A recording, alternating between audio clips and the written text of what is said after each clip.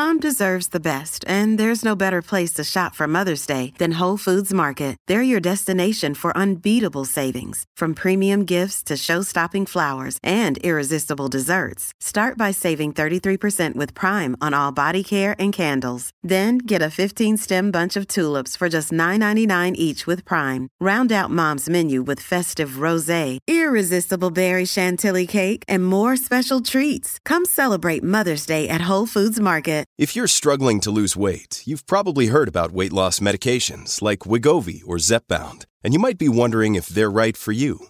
Meet PlushCare, a leading telehealth provider with doctors who are there for you day and night to partner with you in your weight loss journey.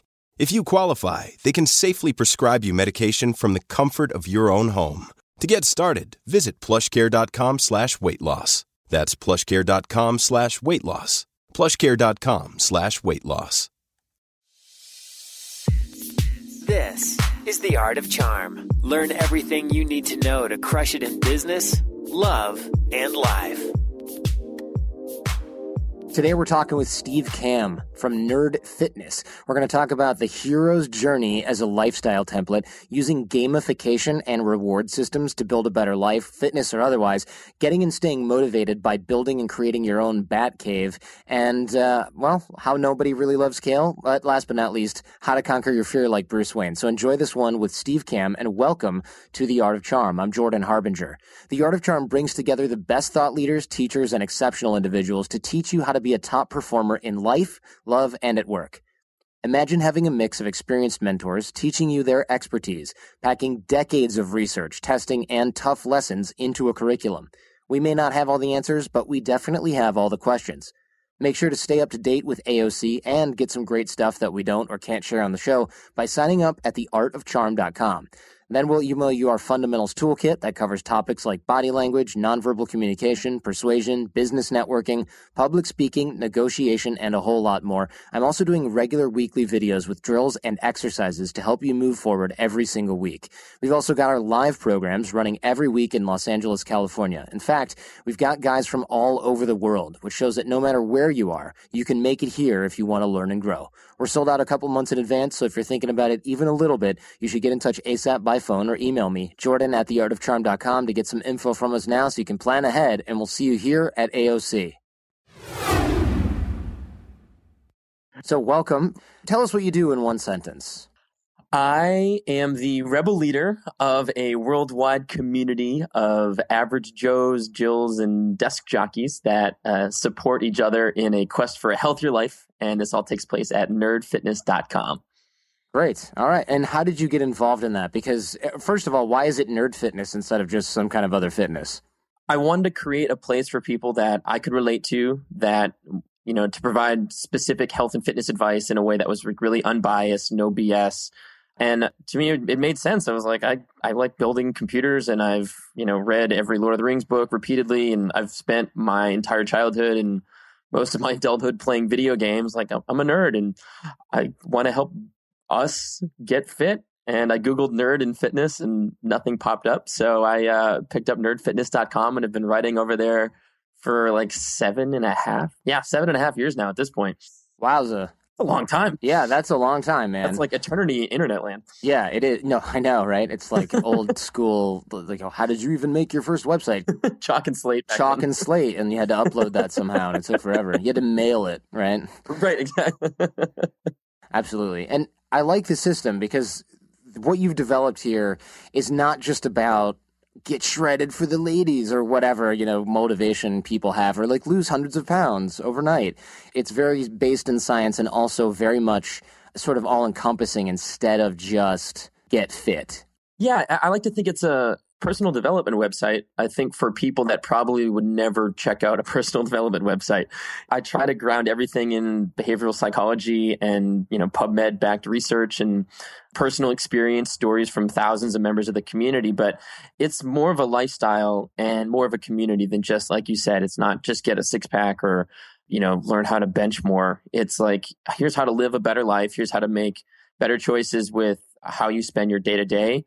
Here's how to have a better relationship with food. Here's how getting stronger can help you build self-confidence. And I tie all of that into ridiculous video game and comic book movie metaphors because that's how I spend the majority of my free time. Got it. Okay. And let's talk about the hero's journey a little bit, because it seems like that's kind of not only the guideline for your new book. I mean, it seems like you consume loads of fiction based on that, and you almost essentially branded yourself via that path. So let's talk about that and why it's so important to you and your brand.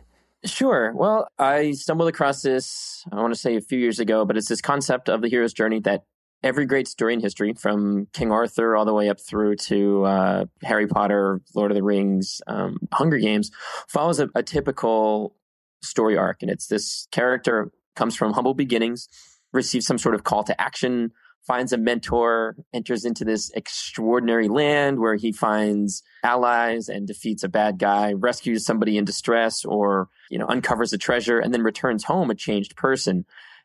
I thought back to my childhood and how often I had spent imagining myself being the hero in one of those stories, be it a video game or a comic book, a regular book, or a movie. And I think as we get older, and especially now that video games are so much more complex and beautiful and the storylines are amazing, it's very easy for us to kind of get trapped in living vicariously through these digital characters, or spending all of our free time escaping into these other worlds when our real life kind of sucks.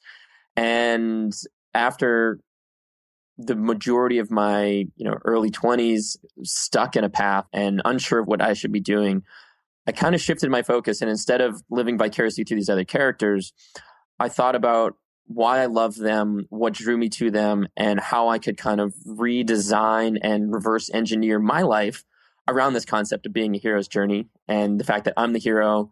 This life that we live in is either the story or the game that we're all playing in.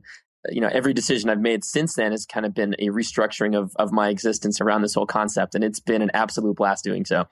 Looking at life through the hero's journey, it obviously sets you up for a path of adventure, of growth, as many would claim, sort of happiness. That's what the hero's always looking for in the end, right? Recruiting his allies, defeating enemies, and things like that.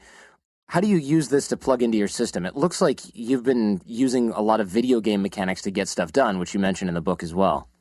Sure. Well, I thought back to the games that had kept me prisoner, and from like a skeptical nerd perspective, was like, I know what I need to be doing. I know I should be exercising more. I know I should be eating healthier, but I cannot get myself to do these things. I know I should be spending my free time on things that are productive and make me happy. But instead, I'm spending all of my time buried in these video games. So I thought to myself, like, it's not just because they have pretty graphics. It's like there are scientists and engineers that have dug into what makes a video game addictive and use those things to kind of target like certain aspects of our brain that make us say, I want to keep playing. I need to get to the next level. I need to unlock the next achievement. I need to get to 100% complete, whatever it may be.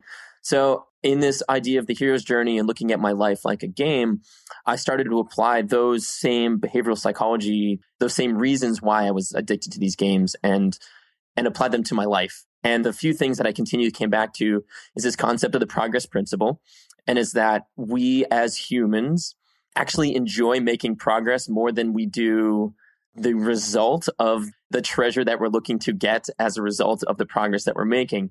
So in a video game sense, that is, I like going from level 1 to level 2, from level 2 to level 3, from whatever it may be. And every time we do something in a game, there is some satisfying ding, you get a new weapon, you get to explore a new part of the world.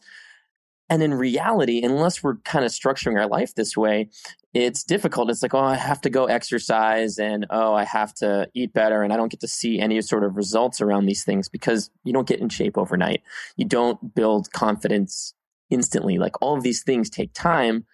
So what if you could build this concept of the progress principle into your own existence? And once I started making these connections in my brain, and through Nerd Fitness, the community we have over there, which we call the Rebellion, encouraging other people to start applying this idea of the progress principle to their existences too, it shifted everybody's focus. It's not, I'm going to work out, but it's, I'm gaining +1 strength today, or I have to go for a run. Instead, you get to see what you're capable of that day that you weren't capable of the day before. And when you're tracking these things and applying some sort of, reward and accountability system to it, it's literally turning your life into a video game. And I found that for many people, that are overwhelmed with the idea of getting fit or the idea of getting started with, maybe eventually running a marathon or things of that nature. When you take the focus off of, oh my God, what I have to do to get to where I'm supposed to be a year from now, instead it's like, how can I be better specifically today, concretely? How can I be better today than I was last time? It might be one extra rep on a push-up or running 1 second faster or making one extra healthy decision in your meals. And when you look at life through this perspective, it makes things, I think, a lot more enjoyable and removes a lot of the, not again, and I don't know how I'm supposed to get there and blah, blah, blah. Removes a lot of that nebulous behavior that I think is associated a lot with inaction when it comes to fitness. Okay, excellent. I like this because it seems like for what we're talking about here, well, you have to keep a little whistle or some sort of ding machine by you to keep your progress, right? No, but I love the idea of doing that because what I find as well when we teach at the Art of Charm is tracking, first of all, can be really hard. Sure, if you're losing weight, you can track 5 pounds lost or something like that, or I ran an extra mile today. That stuff is a little bit easier than, well, I feel like this relationship is improved. I mean, there's a lot of things that are a little bit nebulous, and I'm sure it's the same way with fitness as well. Trying to measure every aspect of your body without going to a trainer every day or something like that can be impossible or just very difficult. So if you make metrics based on something and you stick to it, even if they're somewhat, dare I say, arbitrary, they're at least something that you're going to be using consistently. And when you do that, when you do like the level up, right? Every time I lose 5 pounds, I go get a massage or something like that. Sure. It makes you feel like you're actually making progress because you don't necessarily remember losing the weight or, oh, I looked at the scale and I felt great today, but you'll remember that you kind of add some element of almost ceremony to it. No, it's a reward system. It's a reward system, but it's codified somehow. Almost like a rite of passage, only smaller. It's like a level up structure that you're talking about is exactly there. And it keeps you motivated when you otherwise wouldn't be, because it's really easy to be motivated when you're crushing it. It's really hard to be motivated when you're blowing it, right? Sure. Well, I heard this great quote. I think it was through like ask a question and random people can answer for you. And somebody was asking a question about practicing or getting the motivation to play a musical instrument. And, the question was like, how do I get myself to stay motivated to play music? And the number one response was essentially dude, it's like F motivation, cultivate discipline. And I heard that and I was like, that might be the most brilliant thing I've ever heard. Motivation, willpower, all these things are like scientifically proven to be fleeting. We can't rely on those things. But if we build a system in which like the default behavior is improvement and you can build this reward system that rewards you back. So then, like you said, a massage, maybe it's buying a new pair of pants that are slightly smaller than you are when you get to a certain goal, or if you've accomplished a certain number of things, it continually reinforces this new behavior that you're trying to pull off. And it almost becomes like this self-fulfilling prophecy instead of combating these previous self-limiting beliefs I think so many have. So I love this idea of cultivating discipline and structuring your life around the way so that your default action is improvement. And all of that speaks to this concept of gamification and reward systems that reward you and continually push you further down the path. Perfect. And so can you give an example of how this might work? Because I think a lot of people are like, great, video game style motivation. All right. I mean, what do you recommend specifically? Because a lot of people are like, great, video game style motivation. Oh, wait, how do I do that?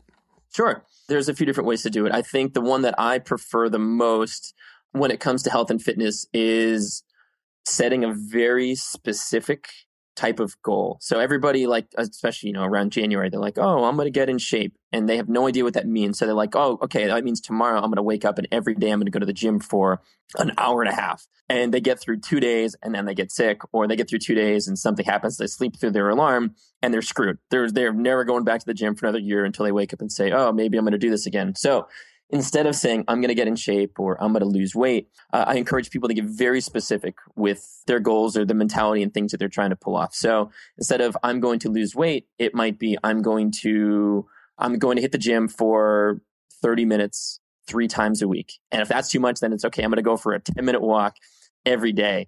And instead of focusing on like the end results, it might be more focused on the concept of building the habit. So let's say, okay, I'm going to go for a walk every morning for 10 minutes. I'm going to wake up, I'm going to put on my walking shoes, or I'm going to sleep in exercise clothes, removing one additional step between you and this new habit you're trying to build. Your alarm clock is across the room. You wake up, you go outside, you go for a 10-minute walk. And if you can do this for 30 days straight, then you get to purchase let's say it's like a parkour training class or a ballroom dancing class or sign up for a personal trainer session or something. So there is this, the kind of like this concept of the carrot and the stick. There is this carrot in front of you. Like, if I can accomplish these certain things by this date, I will then have leveled up. When I level up, I earn this particular reward. And that reward is going to further incentivize you to continue down this path. So it's this, rewarding yourself with things that reward you back, which I think is very different than what most people do. They're like, oh, if I go for a run today, then I get to eat a piece of cake. Or I went to the gym today, so I'm going to go chug a 500-calorie Gatorade. And they're taking 2 steps forward and then 3 steps backwards, when in reality, like, a much better practice would be to reward yourself with something that further reinforces this decision that I'm living a new life. I am living this improved lifestyle. And as a result of that, the decisions that I'm making are pushing me further down this path to a leveled up life. What do you do when this is all going well and then suddenly, I don't know, my ankle's a little sore, so I'm going to chill out this week, which is good. And then next week you're kind of like, oh, it's so hard to get back into this. Maybe I need to, or it's raining. I don't want to go run. I mean, there has to be a fair measure of people in your community that struggle with getting motivated and staying that way. Oh, absolutely. Everybody in particular, especially if your default action from before is to plop down on the couch and watch 6 hours of Netflix or play through the newest Call of Duty or, something along those lines, scroll through Facebook for hours upon hours upon hours. So we encourage people, as we say, to kind of build your bat cave. And by that, I mean really building the environment around you to make your default activity to be the thing that you're trying to pull off. So like I said earlier, if you want to get up and go for a walk every morning, remove the number of steps between you and the activity that you're trying to build, and then increase the number of steps between you and the, let's say, negative behavior that you're trying to get rid of. So I used to watch hours and hours and hours of TV. I'd come home from the gym and I'd plop down on my couch and turn on my DVR and see how many, shows I had recorded that I didn't need to be watching. So I ended up canceling cable. And initially I was like, oh my God, I'm going to miss out on so many things. And then realizing anytime I went to turn my TV on, there was no cable to watch anymore. I got back to reading a book or playing music or being more productive with my work. So we encourage people to take additional steps between them and the thing that they're trying to break, and decrease the number of steps between them and the thing that they're trying to build. And for, let's say, like I said, walking every morning, it's sleeping in those running clothes. It is building a reward system to get you to do it, and then even building in an accountability system to keep you accountable. And there's 2 ways to do that. One is, the most extreme version would be something like giving your friend $500, and then every morning that you don't check in with them for your morning walk, they donate $50 to the political cause or a organization that you truly despise. Right. Okay. As you are building the habit, it is like, oh, gee, you know what? Fine, I'll get off my ass and I'll go do the thing, because the negativeness of not doing it is now so much worse than just going for the walk and improving my life. And then the other way is, like I said, if you're giving money to a friend, life's a multiplayer game. And we are, as many people have said, the average of the people we associate the most with. So if we can surround ourselves with other people that are doing healthier things, people that we can turn to, mentors, friends, allies, that makes us more likely that our default action, even when it's raining, even when we're tired, is somebody to help kind of push us further down this path. And as those things are happening, I've seen it thousands of times. People eventually come to me after a year, they've transformed their lives, and like, I can't believe it, but I actually like working out now. They initially started just to lose weight. They built a reward and accountability system to keep them going for those first few months. But then they started to like how they felt after they worked out. And they liked how their clothes felt. And they liked the feeling of like their nervous system shaking after picking up something really heavy and feeling like Wolverine or a badass. And I've seen it happen so many times that I know if I can just get people through those first few months using these game mechanics, this concept of drive and flow kind of start to kick in when it comes to activity. And it becomes their default new lifestyle, is like, I'm an active person that is taking care of myself, and this is just who I am now. Exactly. It changes their identity level opinion of who they are. Or assessment of who they are, not even just opinion. Over the last 17 years, we have launched our fair share of online courses, coaching programs, and finding the right platform has always been a challenge. They say if you do what you love, you never work a day in your life. But if you're an entrepreneur, you know the hard work that comes with it. That's why you need Kajabi. Kajabi makes it easy to run your entire online business from one platform so you can focus on what you love, creating. Kajabi is the ultimate all-in-one platform that helps creators and entrepreneurs build successful online businesses by unlocking predictable, recurring revenue. No matter your niche, Kajabi makes it easy to turn your skills, passions, and experiences into enriching online courses, exclusive membership sites, subscription podcasts, thriving communities, personalized coaching, and more. The best part? Kajabi doesn't cut into your revenue because everything is owned and controlled by you. So keep 100% of what you earn. And with Kajabi, you also get robust analytics, easy payment options, email marketing tools, and customizable website templates, all built in. You don't even need a huge audience to make sustainable income. There are thousands of creators on Kajabi making 6 and 7 figures with less than 50,000 followers. Right now, Kajabi is offering a free 30-day trial to start your business if you go to kajabi.com/charm. That's KAJABI.com/charm. Go to kajabi.com/charm and join the creators and entrepreneurs who have made over $7 billion. Johnny, we know if you listen to the show, you are driven. In fact, we're driven by the search for better. But when it comes to hiring, the best way to search for a candidate isn't to search at all. Don't search, match with Indeed. If you need to hire, you need Indeed. Indeed is your matching and hiring platform with over 350 million global monthly visitors, according to Indeed data, and a matching engine that helps you find quality candidates fast. Ditch the busy work. Use Indeed for scheduling, screening, and messaging so you can connect with candidates faster. And Indeed doesn't just help you hire faster. 93% of employers agree Indeed delivers the highest quality matches compared to other job sites, according to a recent Indeed survey. We have hired a lot of team members over the last 17 years. Going through endless resumes, well, that's a time sink. But you know what else is a time sink? Interviewing endless people, because they're all going to give you the best face forward. That's why we love Indeed, leveraging over 140 million qualifications and preferences every single day. Indeed's matching engine is constantly learning from your preferences. So the more you use Indeed, the better it gets. Join more than 3.5 million businesses worldwide that use Indeed to hire great talent fast. And listeners of this show get a $75 sponsored job credit to get your jobs more visibility at Indeed.com/charm. Just go to Indeed.com/charm right now and support our show by saying you heard about Indeed on this podcast. Indeed.com/charm. Terms and conditions apply. Need to hire? You need Indeed. We talk about this a lot at Art of Charm and at our live training as well, because we have to make an identity level shift. If someone, say, identifies as shy or they're introverted, and so, which is totally fine, but they think, okay, because of that, I can't do X, Y, and Z, right? I can't create meaningful relationships or connections, or certain types of, let's say, relationships are off limits to them. You have to have that core level identity shift. It's actually really tough to create in a short amount of time anyway. It takes a lot of repetition, and it takes a lot of this is who I am type of self-talk. And you can't just get up in the morning and look in the mirror and be like, I'm special.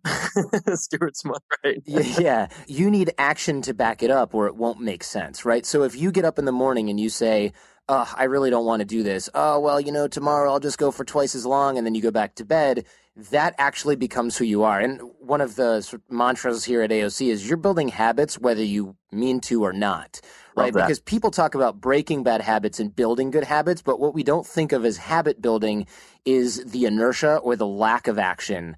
And that whole staying in bed longer and not running or skipping the gym because I'm so busy with other things that take priority, that becomes the habit. I find that after a while, I might even have 3 hours, and instead of going, oh, finally I have time to go to the gym, I'm just like, I'm not the guy who goes to the gym. I fill the time with something else. Why would I go to the gym? That's not one of my things, whereas a few months prior to that, I might have canceled a meeting to go to the gym because it was that important to me. Absolutely. And I know other guests that you've had on your show, Ramit Sethi talks about quite frequently, but it's this concept of small wins and reinforcing this new identity of your behavior. I'll talk about it in the book too, but if you are somebody who's like, oh, I'm not, like you said, I'm naturally shy, or, oh, I'm somebody that doesn't exercise, or, oh, I'm destined to fail at this particular thing, everything in your brain is telling you, I suck. Exactly. To get yourself to overcome that hurdle, like the amount of mental effort required to get yourself to say something differently. You said just standing in front of a mirror in the morning and saying like, gosh darn it, people like me and I'm not shy anymore. Like it doesn't work that way. But with every teeny tiny small win, it might be talking to the person behind a counter at the cash register because they're legally obligated to talk to you to get your money from you. Like you can convince yourself and prove to yourself with each small win that like, hey, maybe I'm not as shy as I thought I was, or hey, maybe this new mentality makes sense to me and my new identity, every small win from that point shifts you away from the I suck and more closer to like the I rule. Like it goes from this self-limiting belief to a self-fulfilling prophecy. Excellent. Yeah, great. Well phrased. Exactly. It becomes a part of who you are. It becomes something you do, and it becomes something you figure out how to do and build your entire life around. And this is an extremely important and potent concept at Art of Charm as well, because people will say, how do I become more confident in a particular situation? And I always try to drill things down to mindset and nonverbal communication. Mindset, of course, coming first. And what you find is in people who are struggling with this, and especially actually in people who think they're really good at this stuff already, what happens is they try to turn it all on when they need it. They'll try to stand up straight and smile and have open positive body language and manage the way they take up space and manage their eye contact and their vocal tonality when they go to a networking event or something that they place as highly important in their life. But when they're just at home or when they're with their friends or when they're out to Starbucks to grab a cup of coffee, they don't pay any attention to that stuff. So they basically aren't building it in. They're trying to rise to the occasion instead of defaulting to the level of their training, to use a special forces mantra. That's really interesting. I like that a lot. Daily practice carries over to the big event. So if you're only building up for that one big networking event or asking somebody out a date, but you're not carrying it through every other time, not only are you going to be far more rusty, I think, during that networking event, but because it seems like such a big leap from your previous behavior to I'm going to go ask somebody out or I'm going to be social at this event, you might chicken out. You might not actually follow through on it. Whereas if you're just spending all of your time consistently interacting with people and whatever, instead of jumping from level 1 to level 10, you're jumping from 1 to 2 to 3 to 4 to 5. And then if you're at level 5 before this networking event, from 5 to 10 is not nearly as bad than if you're going from 1 to 10. Yeah, I think, of course, trying to rise to the occasion is setting yourself up for failure. Because nobody in their right mind, anyway, would ever do the following. Man, wouldn't it be cool to run a marathon? Yeah, man, I heard there's one next weekend. We should totally go. Awesome, pass me another beer. And then they show up and they try to run that marathon. Very few humans would be able to do that. Right now, everybody's thinking of the one guy they know who's like the Navy SEAL guy who got wasted the night before and then ran a marathon. I'm not talking about that guy who's already in that shape. Nobody would try to do that. But what people try to do with other parts of their life, whether or not it's fitness related or not, is they try to rise to the occasion where they're like, you know what? When it really counts, when it really matters, I'm going to be able to ask my boss for a raise. I'm going to be able to tell my supervisor what needs to get done. I'm going to be able to rally my team to come through for this really important annual goal for my company. And you know what happens? Nothing. There's so much pressure on it at that point. And what's funny is when you mentioned the marathon comment, I actually know one person that did that, and he ended up in a walking boot for 6 months after because he broke a bone in his foot when he went to run the marathon because he hadn't properly trained for it. So I do know that one guy, and it didn't work out very well for him. Yeah, I don't know why anybody would think that it would. Actually, I want your opinion on this. I think that building habits, of course, is tougher than just showing up on game day, right? You might be able to force yourself to like 20 seconds of greatness to like get on the field right at the end, but it's the consistency that actually matters. I can eat kale one day only, right? Sure, no problem. But eating that instead of a cupcake for breakfast every day or something like that, that's harder. Yeah, absolutely. Well, I think what's important in what you just said there is something that we try to talk about at Nerd Fitness, and it's I don't like diets. Like I despise the term. I discourage people to go on a diet. People are like, oh, I have to, I have a wedding a month from now. It's like, okay, I'm going to go on this juicing diet or this fasting diet or this cleanse or whatever, blah, blah, blah. and they're making a temporary change to how they eat, and they're treating the symptoms of a problem they're trying to solve, aka my waistline is too big, until they reach a certain outcome, and then they return to their default behavior, which is what got them in that problem in the first place. So we encourage people, is like, don't go on a diet, like don't do something for 30 days and then return to what you were doing. You're making changes and you're building small habits that become who you are as a person. Like you're making a fundamental change to your relationship with food. Like if eating kale every day is scary for you, then like, okay, then don't make that the change you're going to do. Like if somebody came to me tomorrow and said, I'm going to need to lose X amount of weight, I'd be like, okay, like this week, let's cut out 1 soda. And the next week, we're going to chop out 2 of them. And then the week after that, let's start walking for 5 minutes a day. And we're not doing any of these things with a specific end goal in mind, but we're building these new habits and we're adjusting where our new default kind of set point normal everyday existence is. And that everyday existence is now further down a path towards a healthy lifestyle that you can live with permanently. There was a study recently in I think it was like the British Journal of Medicine, something like that. And they went and studied people on diets. And over the past decade or something, it was 99% of people failed. Like it was unbelievable because every single one of them had been trying to treat the symptom of their problem rather than, as I like to say, like kind of hack the source code. Like they get to the base of what's wrong and they fix it at the beginning so that they're not just putting Band-Aids on these problems or temporary fixes on something until they can go back to how things were. You're changing who you are and how you're doing it. And the best way to do that is with small changes that don't scare the crap out of you. Yeah, this is partial genius, right? Because if you don't have the outcome in mind, this is also a really popular AOC concept. It's called detachment or outcome independency. And I think this is really key, and it's very underrated because a lot of folks, it seems very counterintuitive. Look, my goal is to lose 25 pounds. Why would I not have that outcome in mind? Look, if I want to lose 25 pounds, I've got to hit the treadmill. I've got to do this exercise routine. I've got to change my diet, and I've got to eliminate soda. But what we are forgetting at this point is your goal may evolve. It can just seem so dang overwhelming to try to lose 25 pounds if you eliminate soda and you hit the treadmill and you got a trainer and you're eating kale for breakfast and you lose a pound a week and you're going, what is going on here? This is not working. This is terrible. I'm going through all this pain for nothing. But if we sort of gradually boil the frog, to use a really gross metaphor here, if we sort of gradually do that, like, look, man, instead of having 2 Cokes at lunch, why don't you have 1? And then why don't you just drink sparkling water if that's the taste that you're missing? Over weeks of time, you'll eventually, and this is how I lost weight ever in my whole life, you eventually come out the other side and you just go, oh, that's weird. I lost like 15 pounds over the last couple of months because you slowly change your habits over time. So it doesn't require massive amounts of discipline and willpower. You're not setting up to the starting line of the marathon after not having trained. You're simply tweaking a little bit, just like you would if you were training for a marathon. You don't start running 27 miles a day. You start, I would assume, you'd start with a couch to 5K plan and then go up from there. And I think that even having an outcome-dependent mindset when it comes to something like that could really sabotage your results. Absolutely. And it's funny. Some people might then think like, well, Steve, you've built your life around a game and goals and the end goal and blah, blah, blah. I think these concepts are actually quite complementary. Like you said, if cutting out 1 soda a day, if your goal is to drink 1 less soda per day for 10 days, and at the end of those 10 days, you earn something special, your reward system and your day-to-day activities are built around the process and not the final outcome. I think you can still combine the two things. And like you said, it's kind of cool to see people or see things where like the focus and the excitement is around something physical or something exciting, where it's like, oh, I want to run every day, or I want to eat 1 less thing every day. And when it's not around, oh my God, what the scale says this morning. And, the scale can lie so badly, especially depending on how you ate during the weekend or, whatever it may be.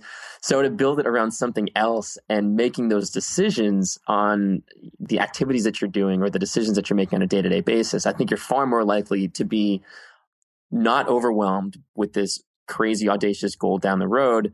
It's kind of like Frodo walking to Mordor. Like if he knew that Mordor was as many miles away as it is, he probably would have never started walking, but he just put 1 foot in front of the other, and his focus was every day walking 1 step further away from where he had been, and eventually he got to where he needed to go. What's the biggest cause of burnout or failure that you see in members of your own community? Is it they choose an audacious goal and they get hell-bent on it for a little while and then fail because it's too overwhelming, or is there something else at work? No, I think it's making too giant of a declaration and trying to do too much. And as a result of that, their willpower bar just gets depleted very rapidly. And after a week or two, they've burned out completely.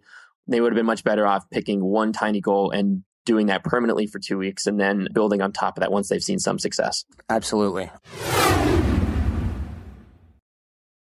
Lennon and McCartney, Jagger and Richards, Watson and Crick, AJ and Johnny. What about the perfect duo when it comes to growing your business? Well, that's you and Shopify.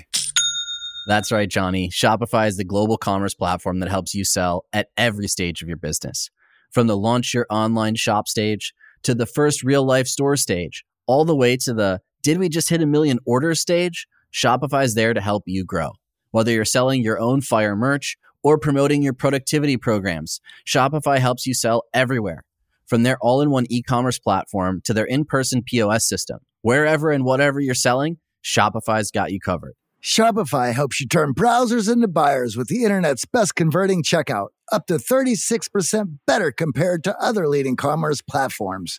And sell more with less effort thanks to Shopify Magic, your AI-powered all-star. What I love about Shopify is no matter how big you want to grow, Shopify gives you everything you need to take control and take your business to the next level.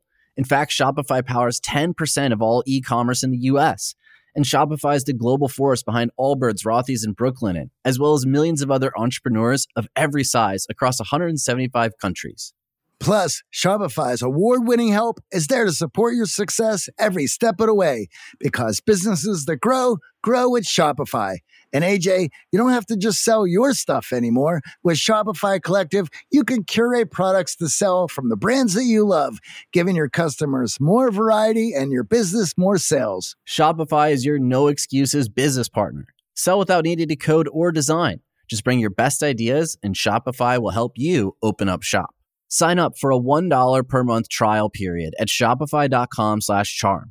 Go to shopify.com/charm now to grow your business, no matter what stage you're in. Shopify.com/charm. Families have a lot going on. Let Ollie help manage the mental load with new cognitive help supplements for everyone 4 and up, like delicious Lolly Focus Pops or Lolly Mellow Pops for kids. And for parents, try 3 new Brainy Chews to help you focus, chill out, or get energized. Find these cognitive health buddies for the whole fam at ollie.com. That's OLLY.com. These statements have not been evaluated by the Food and Drug Administration. This product is not intended to diagnose, treat, cure, or prevent any disease. All right, back to Steve Kamb. One of the things that I love to do in my own life and that we love to teach as well at AOC that I think we have in common is building things into your life. But instead of training regimen, I'm talking about having things in your home, things in your office that are setting you up to succeed. For example, I've got a video studio in my home now, whereas before I had to set everything up. Guess how many videos I made when I had to set everything up and calibrate it? 0. Not too many, yeah, exactly. And I used to have to set up the podcasting equipment too, and it was awful, and I released once a week, and I remember just looking at this box of dusty microphones and going, oh my gosh, okay, I'm excited to do the show, but this is such a freaking pain. And then, of course, something goes wrong, or you forgot the cable or whatever, something breaks, forget about it. Now it's all built in, and now I can basically go in, switch things on if they're not on already, record something, and then shoot it off to producer Jason to work his magic, and we're done. And I think that there are ways to do this. We set this up socially at The Art of Charm for people who want to network and build professional and personal relationships, but there has to be a way, in fact, probably even easier way, to do this in your home or office as well for fitness purposes or for leveling up purposes as well. Yeah, it's funny. Actually, while writing this book, I wanted to overcome a self-limiting belief that I had, and that was that I couldn't sing. I was a terrible singer, and also that I wanted to learn how to play the violin despite not knowing how to do so. So I signed up for singing lessons, and I rented a violin for $20 a month and signed up for weekly lessons. And with the violin, I found repeatedly that I would come home from my lesson and I would put the case down, I'd go do something, and I'd tell myself the next day I need to practice. And very much like what you just said, Jordan, with the box of microphones. You have to set everything up. Just the idea to me of having to open the violin case and pull the violin out and rosin the bow and tune the strings and set the music up and blah, blah, blah.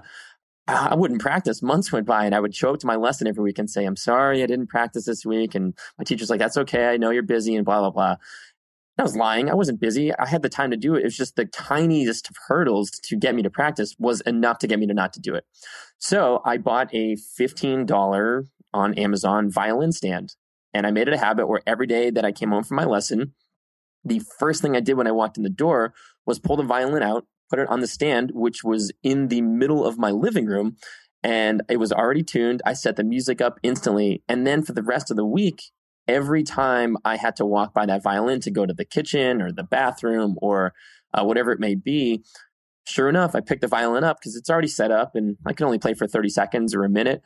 And I made more progress in a month, I think, that I had made in my previous 6 months because my default action was to see this thing, see it existing in the middle of my living room, and it became the thing that I had to do. So I think it applies to learning anything, be it learning a language, learning a musical instrument. If you're writing a book, have the Word document open. So the first thing you see on your computer when you wake up in the morning is that document. Already have the time-wasting websites blocked in your computer when you go to bed the night before, so they can't distract you first thing in the morning. If it's fitness, it's sleeping in your workout clothes, packing your gym bag the night before you go to the office in the morning so that it's already in your car. There's so many things you can do where, like, if you take 5 minutes on the first day, it makes you 95% more likely to actually follow through in the things you're trying to do every day after that. So we call it, building your bat cave. It's restructuring your environment, of which we are products of, restructuring that environment so your default behavior is growth, progress, happiness, learning a particular skill, or following through on a workout plan, or recording your podcast on a weekly basis. Perfect. Excellent. Yeah, I think everyone can do this in a certain way. And I think this is where a lot of creativity comes into play as well. It doesn't just mean setting up your studio. It doesn't necessarily even just mean, all right, this is blocked and this is ready on my computer. I think everybody kind of has their own little vice or their own time waster or their own, I'd have to go all the way down to the garage to do that or something like this. And ways to intercept that are only limited by your imagination. For example, back when I was really, really busy, I literally had 5 minutes between phone calls to work out. I was doing crazy kettlebell sets in my apartment, which was a loft in the middle. And so I had to buy the pads and I had to leave them out. And one sort of hack that my girlfriend loves a little bit less than me is I bought these kettlebells that were shaped like monsters and monkeys and things those, like that. Yeah. My theory was kettlebells are pretty ugly, right? So I don't want them in the middle of my living room because people are just going to be like, okay, meathead weirdo. And, it's less their judgment and more just like, ugh, these things are not attractive. So when I got those, I thought these are cool and they're kind of decorative in my studio. But what happens when you look at a kettlebell a lot while you're working? Well, when you get 5 minutes, you don't go on Facebook. You pick that sucker up and you do a regimen that you've already got written down right next to it. That's going to get you a nice little workout in concert with everything else, given the amount of time that you have. And that was super necessary. There was a Post-it note that said 5 minutes, do this, 10 minutes, do this, 15 minutes, do this, and then probably get some water. And that was very much mandatory because otherwise what happens is I get a 5-minute break, Facebook, another 5-minute break, Twitter, another 10-minute break. Oh man, I'm kind of hungry. I'm going to go look at my junk food drawer and see what's in there. So I've already had a preemptive strike on my own psychology by showing me what I do in those breaks, and the stuff's already out. I don't have to go upstairs to the fitness closet and grab my crap and set up the mats. They're ready to go. I'm the only thing that's not necessarily ready to go. Therefore, I'm the bottleneck and the barrier, and if I can push through that, everything else falls into place. I love that. I love two things in particular there. One thing you're saying, like, if I have 5 minutes, I do this. If I have 10 minutes, I do this. 15 minutes, I do this. Most people think like, oh, if I have to work out, I need an hour. And then they only have like 45 minutes free. And they're like, oh, well, I only have 45 minutes, but I need an hour to work out. So I'll just spend those 45 minutes doing anything else. 45 minutes of working out is amazing. 5 minutes of working out is amazing. Like, it can be any length of activity. It doesn't have to conform to this large number that most people really just use as an excuse for them to not to do something. But I think the reason why even 5 minutes is important is, in my opinion, and from what I've seen through helping literally thousands of people at Nerd Fitness, is that diet and nutrition is 80 to 90% of the battle. And most people don't want to hear that. They want to hear that they can go for a quick run and then eat whatever they want, and they'll look like King Leonidas, or they'll look like Chris Evans as Captain America or something. So instead, I encourage people and let them know, like, hey, I love the idea of exercise, but make it something that you do on a regular basis, something that you enjoy, or something that consistently reminds you that you're living this healthier life. And I've found that on days when I don't work out, I'm far more likely to eat poorly because being healthy is not at the front of my mind. Whereas if I was exercising for a few minutes every hour, or, doing a 15-minute workout every day, I am much more likely to make the healthier decision when it comes to food, and food being 80 to 90% of the battle is so much more important than many people give it credit for. So I commend you on the 5 minutes per hour or whatever it is between phone calls. I freaking love that. And another thing I think that people do far too often is they say, I don't have time to do something. Yeah.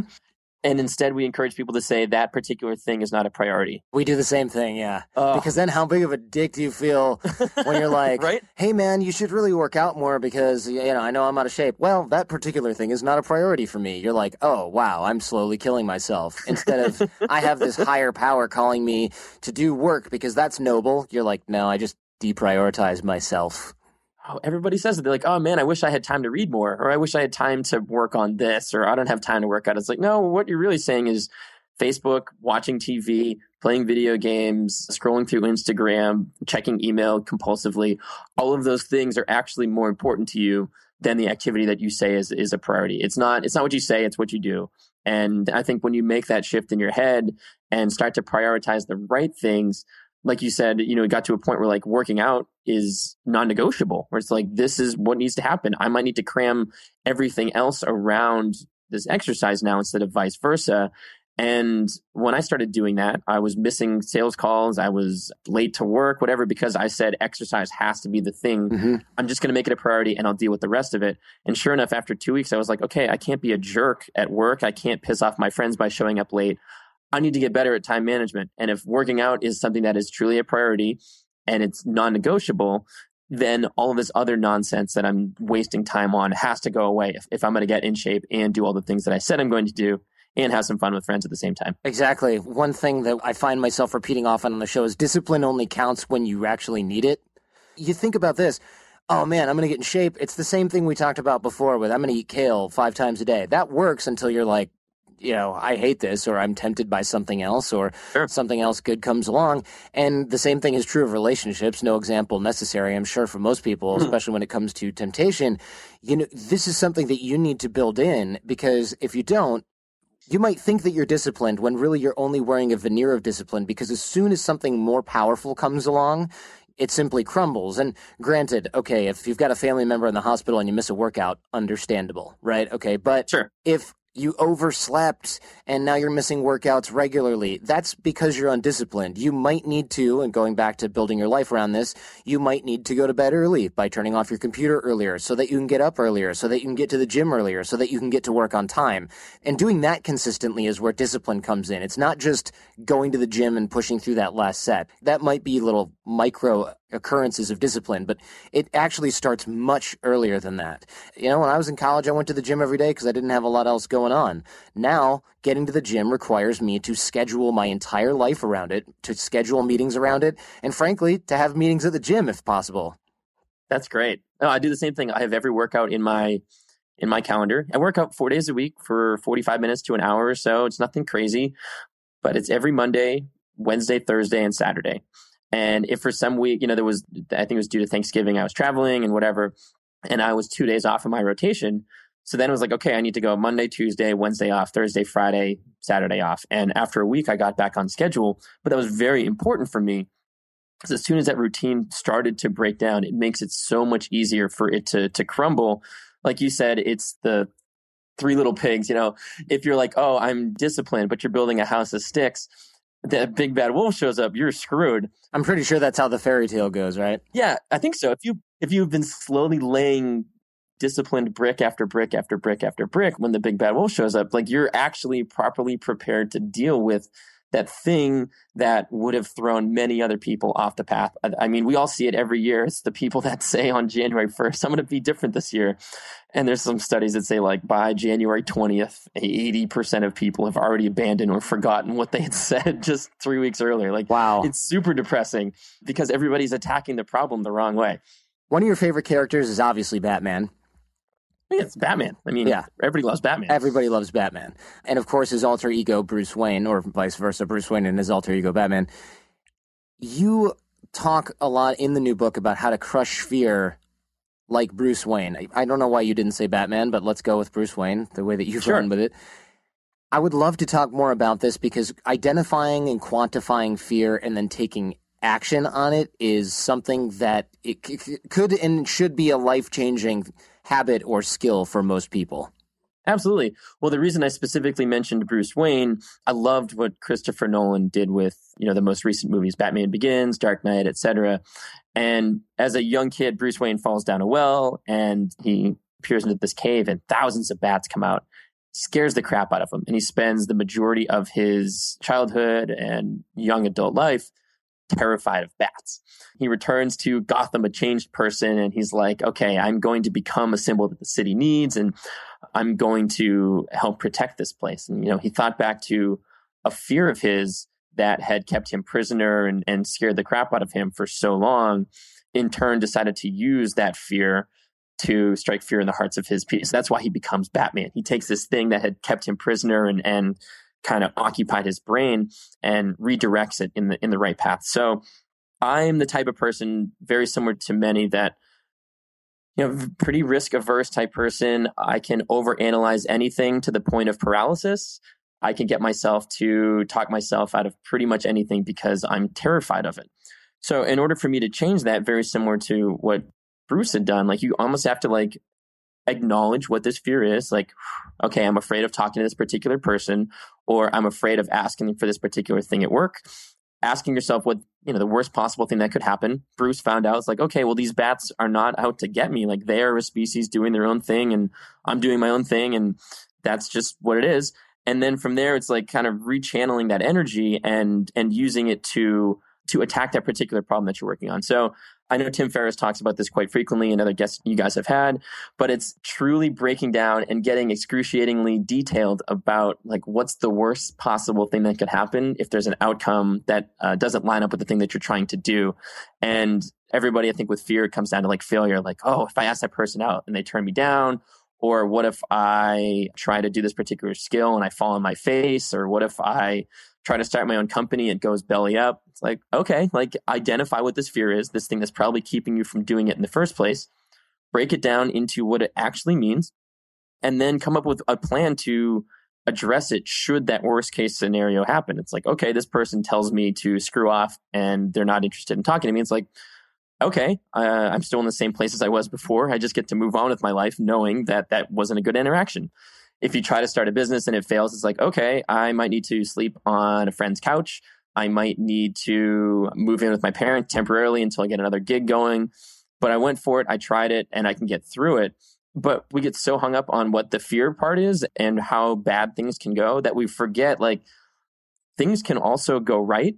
There's a great guy named Jia Zhang, and he runs a website called, was it Fearbuster or something like that? Yeah. He did a rejection therapy. I think he just put a book out. He talks about 100 days of rejection where he was so afraid of being rejected that every day he went out and sought rejection. And more often than not, the people actually said yes to his ridiculous questions, and he couldn't get rejected. He asked a cop to ride in the cop car. He went up to a stranger's house and knocked on his door and said, hey, can I play soccer in your backyard? In many of these instances, they're that's kind of weird, but yeah, okay. I guess so. I don't see why not. So I just thought it was so neat to see all these different opportunities of people that have okay, here is something I'm afraid of. Here is a systematized approach to addressing, defining, analyzing, and attacking that fear. And more often than not, in many or most of those cases, that worst case fear never results. If anything is temporary, but more often than not, it's the opposite, that things actually go right and go well. Fortune favors the bold. Like, I truly believe that.